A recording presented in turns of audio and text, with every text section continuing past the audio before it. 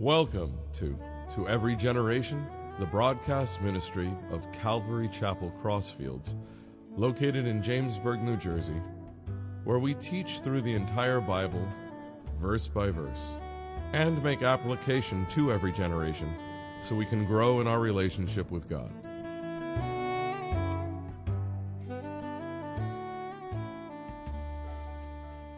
This evening, we're going to be in Genesis 42. We're going to continue in the life of Joseph, but I feel the need to do a recap, so we're going to start with that. Joseph is one of the first of the two sons of Rachel, Jacob's wife.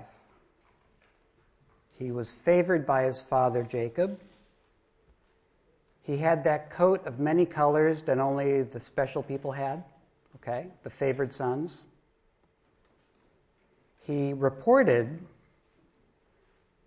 to his father about his brothers. They saw it as ratting on him. He had dreams. He had dreams where people were bowing down to him, and he spoke freely about those dreams and their interpretation. And his brothers didn't like it, and his parents didn't approve. He dreamed that one sheaf of grain stood straight and 11 bowed to it. That would be Joseph, and then the 11 his brothers. And then the sun, moon, and stars bowing down to Joseph. That would be his whole family.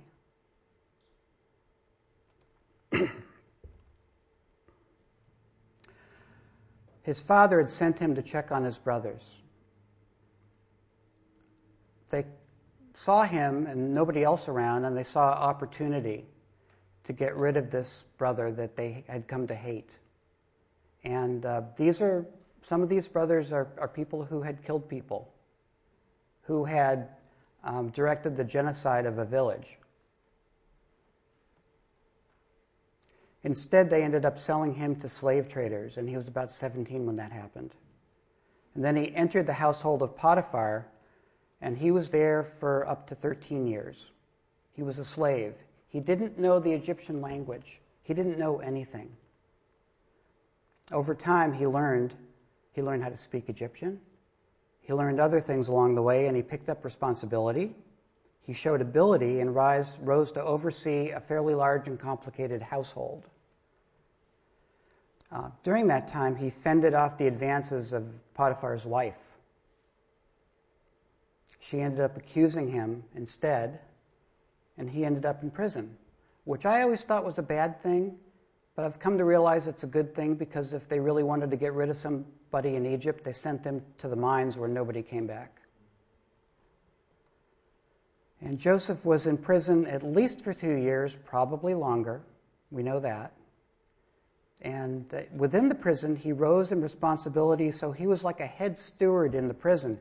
He actually ran a lot of the affairs of the prison while himself remaining a prisoner. During this time, he interpreted the dreams of the royal baker and the royal butler. You might remember the baker. He had the loaves of bread on his head, and birds were pecking it. And the butler, you might remember, he had the grapes. And I wasn't able to find any cool pictures of grapes, so I only had the butler pictures. This story has had various artist renditions over the years, including in the Renaissance. Joseph was in prison, and Pharaoh started to have dreams, and he didn't understand what they meant. But the butler remembered Joseph finally.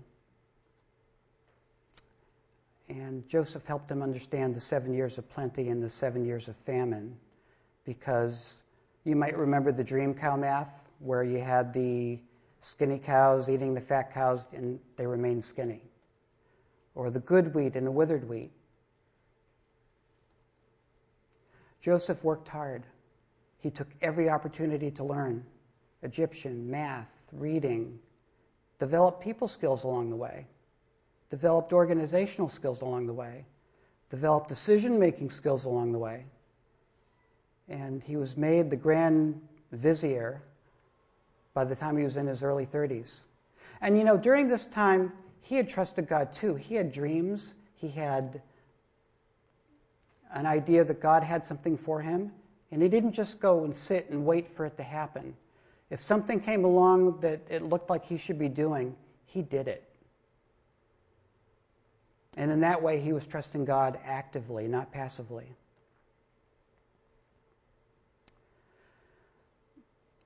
Joseph was in his early 40s by the time of the middle of the famine years. And that's how old he is when we re-enter the story. We're going to, though, pause for a moment, and I'm going to put up on the screen here some images of some movies. And I'd like to know what you think these have in common. Yeah, they have violence. There are movies like, and I'm not suggesting that you see any of them. There's the movie version of The Count of Monte Cristo. There's Gladiator. There's Taken 2 and Taken 3. There's Kill Bill, which is a catchy title, but I don't like it. And there's a TV show, and I think this will give it away. Okay. The page that I put up on the screen has a dozen movies that have a revenge theme in them.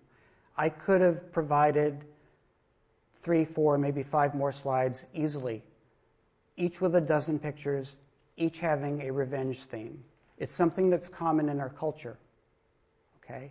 And usually in these movies, the revenge theme is presented in a way that will be okay with the person taking their revenge, like there's a just cause, and this guy has his own brand of justice.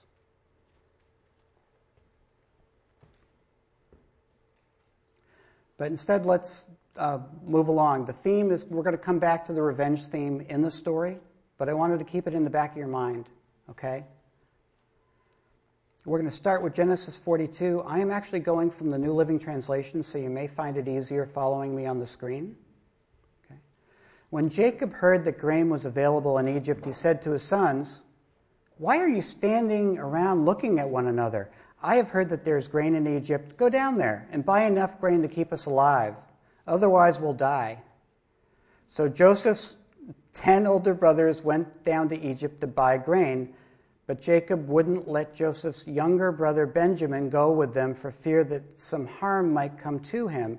So Jacob's sons arrived in Egypt along with others to buy food, for the famine was in Canaan as well.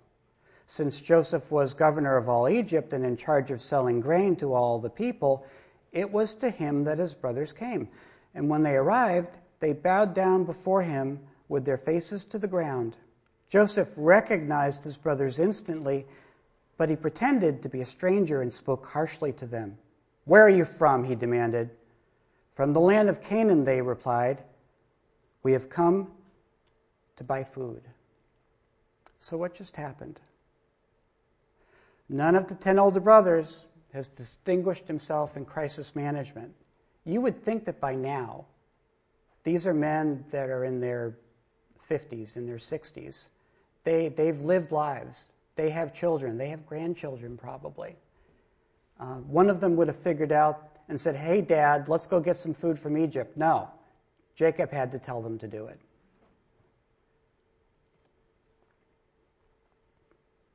And so, yes, he did tell his brothers to go and not to take Benjamin, because Benjamin was special. Benjamin was Joseph's brother. He wasn't going to lose Benjamin. And Benjamin, at this point, he was in his early 20s, so he was a man himself. I remember when I heard the story when I was young, and when I would get the coloring pages to color in, pictures, scenes from the story. Benjamin was always a boy. But in reality, he wasn't a boy, he was a man. A young man, but he was a man. So they did see Joseph, who oversaw the grain sales.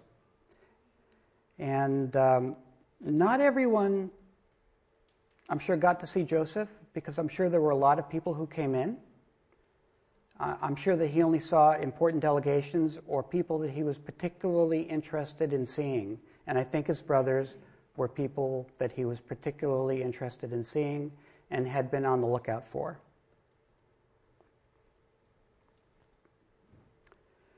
But Joseph concealed his true identity. He did not want them to know who he was. And moving along, in verse 8, although Joseph recognized his brothers, they didn't recognize him. And he remembered the dreams he had had about them many years before. He said to them, "You are spies. You have come to see how vulnerable our land has become." "Oh, no, my lord," they exclaimed. "Your servants have simply come to buy food. We are all brothers, members of the same family. We are honest men, sir. We are not spies." "Yes, you are," Joseph insisted. "You have come to see how vulnerable our land has become." And, any nation, whether now or back then, did have border security issues. This wasn't something he was picking up out of the air. Maybe a large, powerful country like Egypt did not have to be concerned as much about being invaded, although they had been invaded from time to time. But certainly they were concerned about raiders, especially since Egypt was the country that had all the food. Okay? And if you were going to raid Egypt, it might be smart to take a few guys, send them in to buy some food, and while they're buying the food, to scope the land. I am sure that this is something that they were on the lookout for. Do I think that Joseph thinks that they're spies? No. I think that Joseph wants to get them talking, and the easiest way to get them to talking would be to accuse them of something, and that's what he did. I had wondered about that for a long, long time. Why did he do that? Why did he just start out by accusing them of being spies? By the way, we have a dream fulfillment alert here, okay? It was supposed to spin around. Did it spin around? Okay, it didn't spin around. I had it spinning around before, but imagine that it did spin around. Yes, the dream was fulfilled, at least one of them. But pressing on, "Sir," they said, "there are actually 12 of us. We, your servants, are all brothers, sons of a man living in the land of Canaan. Our youngest brother is back there with our father right now, and one of our brothers is no longer with us." But Joseph insisted, "As I had said, you are spies. This is how I will test your story. I swear by the life of Pharaoh that you will never leave Egypt unless your youngest brother comes here. One of you must go and get your brother. I'll keep the rest of you here in prison. Then we'll find out whether or not your story is true. By the life of Pharaoh, if it turns out that you don't have a younger brother, then I'll know you're spies." So Joseph put them all in prison for 3 days. Revenge. Could you see somebody inviting the brothers in and saying, "Hey, how you doing? Remember me? I'm Joseph. Come on, got something for you." There are 10 of them. See those? 1, 2, 3, 10 of them. There are 10 pits. Each pit has one of your names on it. Each of you is going to go there for a couple weeks, and then I'll come back, and maybe we'll chat, okay? Could you see that? I could see that. Joseph didn't see that. He saw something else. He saw a larger purpose. And remember, he didn't have a Bible. He had what his parents taught him. He had his dreams. And yet he still seems to be moving along with a higher purpose. Well, so far. And he put him in prison for 3 days. What prison do you think he put them in? Like the prison that he was in. I'm sure he picked out the room. A big room where they could all talk. And I'm sure he put a guard by the room to listen to what they had to say and report back to him.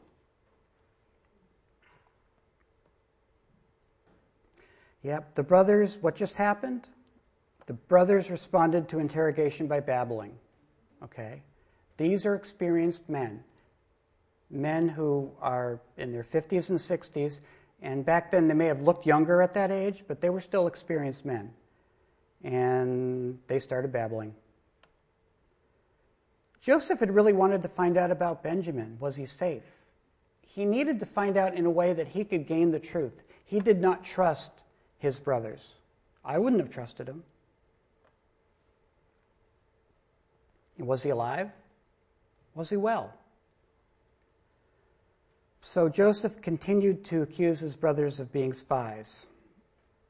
But he offers a chance to prove themselves by producing Benjamin, right? Keeping 9 of them in custody while 1 goes back. And giving them 3 days to think about it. Let's press on. On the 3rd day, Joseph said to them, I'm a God-fearing man. If you do, as I say, you will live. If you are really honest men, choose one of your brothers to remain in prison. The rest of you may go home with grain for your starving families, but you must bring your youngest brother back to me. This will prove that you are telling the truth, and you will not die. To this, they agreed. So, what just happened? Joseph identifies himself as God-fearing in the most polytheistic nation in the world. Some of you may have remembered when I was teaching before that they had a pantheon of gods. And here, Joseph identifies himself as a God-fearing man to brothers who believed in one God. Before they could react to that, he presented them a new proposal. 1 brother stays, not 9. And the other 9 go back and get Benjamin and bring him back. So it's a negotiating tactic, and it was a good one. The brothers agreed. Speaking among themselves, they said, clearly we are being punished because of what we did to Joseph long ago. We saw his anguish when he pleaded for his life, and we wouldn't listen. That's why we're in this trouble. Didn't I ask you not to sin against this boy? Reuben asked. But you would not listen, and now we have to answer for his blood. Of course, they didn't know that Joseph understood them, for he had been speaking through them through an interpreter. Now he turned away from them and began to weep. When he regained his composure, he spoke to them again. Then he chose Simeon from among them and tied up right before their eyes.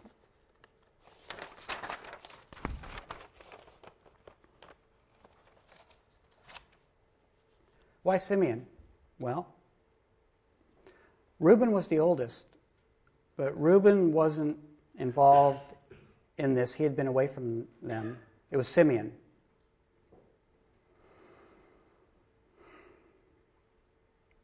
He was the oldest. Reuben wanted to free him. Simeon did not. I think that's the reason why. The fact that he turned away and began to weep meant that he still loved his family. After all this, after being threatened with death, after being sold into slavery, after all these years where he was wrongly accused, spent time in prison, feared for his life, and yet he began to weep when he saw their anguish.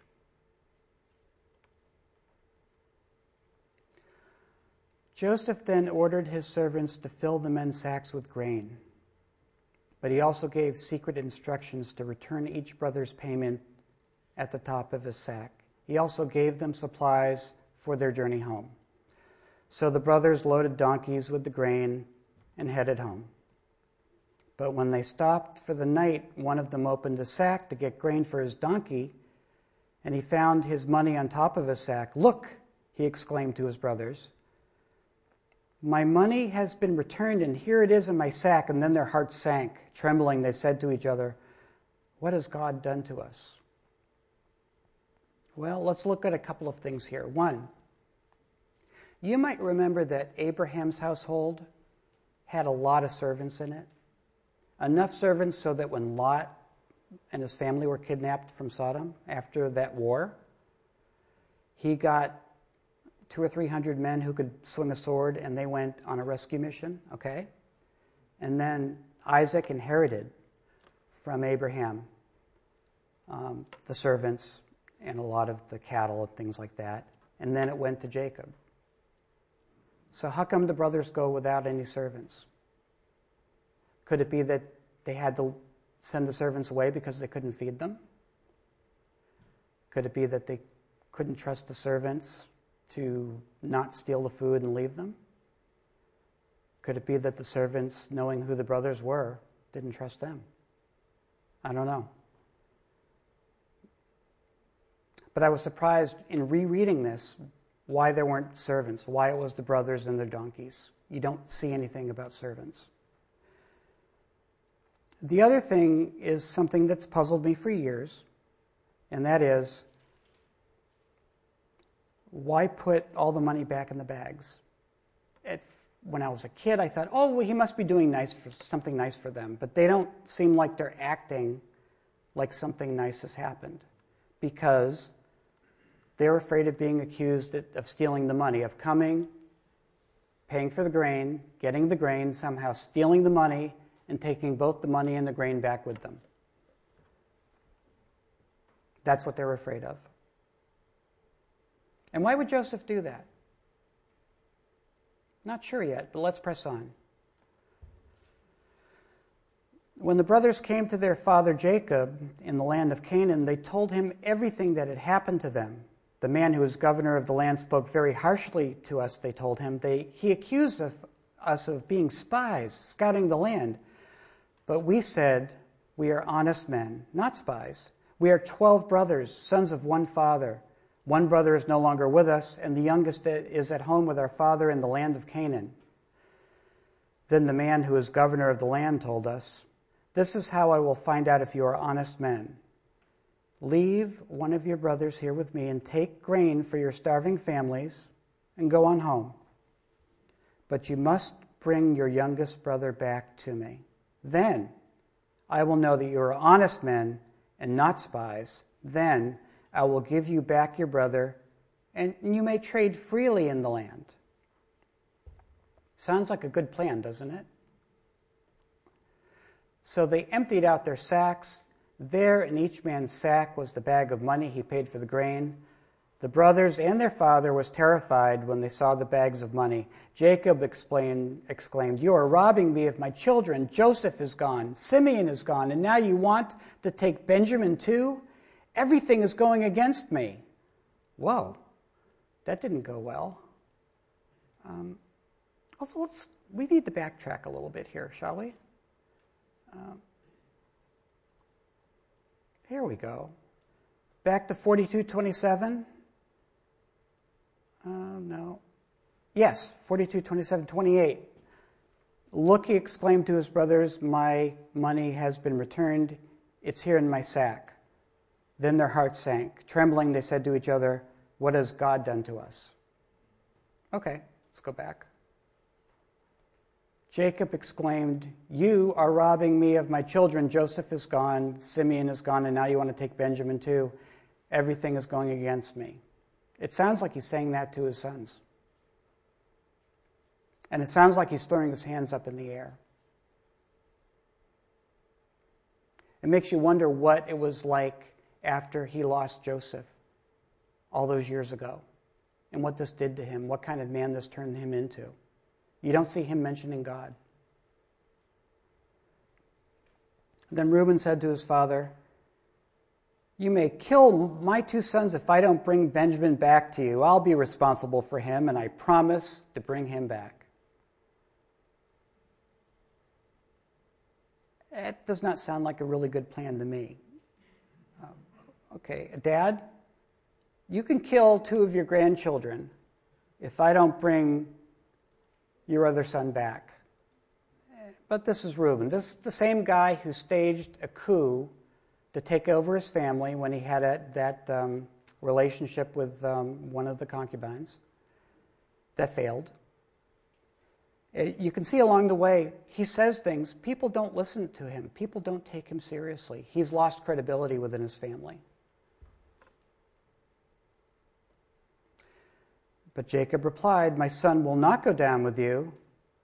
His brother Joseph is dead, and he is all I have left. If anything should happen to him on your journey, this would send this grieving, white-haired man to his grave. So what just happened?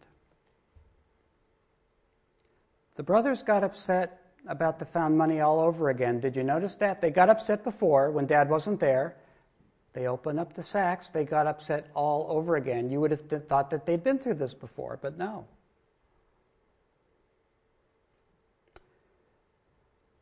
They were afraid of being accused of theft when they went back to Egypt. Let's say they bring Benjamin. They get to Egypt with Benjamin, and Joseph says, "Why did you steal from me?" and puts them all in jail. They're really worried about that. And Jacob is panicking. Jacob's the patriarch of the family, and what he says goes. And he believes that the brothers will be accused of theft if they go back to Egypt. And he speaks of Simeon as if he were already dead. He's not dead. He's in prison. And he can be released if Benjamin goes there. He's not going to send Benjamin, so applying that logic, Simeon's dead. If you notice so far that in this story, the only one who's trusting God is Joseph, and Joseph's been in Egypt for all that time? Yeah. Jacob's not mentioning God at all. So is this the end of the plan? Well, I originally wanted to do 42 and 43 together, but I realized it would have been too long, so we'll have to wait until we get to the following chapter. But let's review a recurring theme here. Joseph had some things, not that many things. He had the stories his father told him, which is the oral history of his family. Stories about God and God's faithfulness and God's promises that were made. He had the 2 dreams, one of which has already been fulfilled. Okay? And Joseph has faith. Joseph had the faith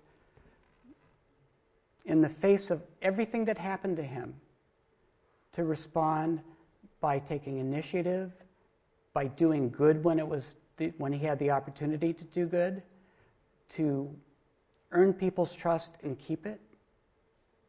He had no idea of where his life was going to go, but he took every opportunity to do good and to learn and to grow. Many people would not have I don't think I would have responded that way. I think I would have gone into a corner and waited to die. I would hope that I wouldn't, but I think that I would. But that's not what Joseph did. And it's instructive to us because we have so much more here, now, today. We have the Holy Spirit that indwells us.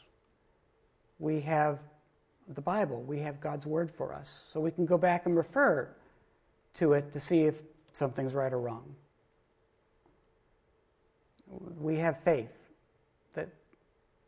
And we have each other, which matters if you're alone, like Joseph was. He only had himself. We have each other.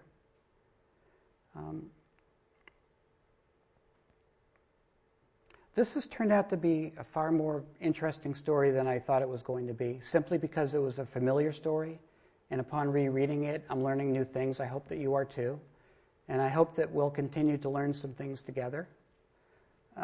Among the things that we've learned is, and we are learning, is that God doesn't always send answers to us quickly. We learned that when Joseph had interpreted the dreams of the baker and the butler and stayed in prison again for 2 years. Okay? We're learning here that when we have the power to do good, we should do it. When we have the power to harm somebody who's harmed us, we restrain our hand from doing that. This chapter is hard because there's not a real end to it. It ends with Jacob taking their plan and crashing it, but it's a pause. Chapter 43 is coming later. Let's pray.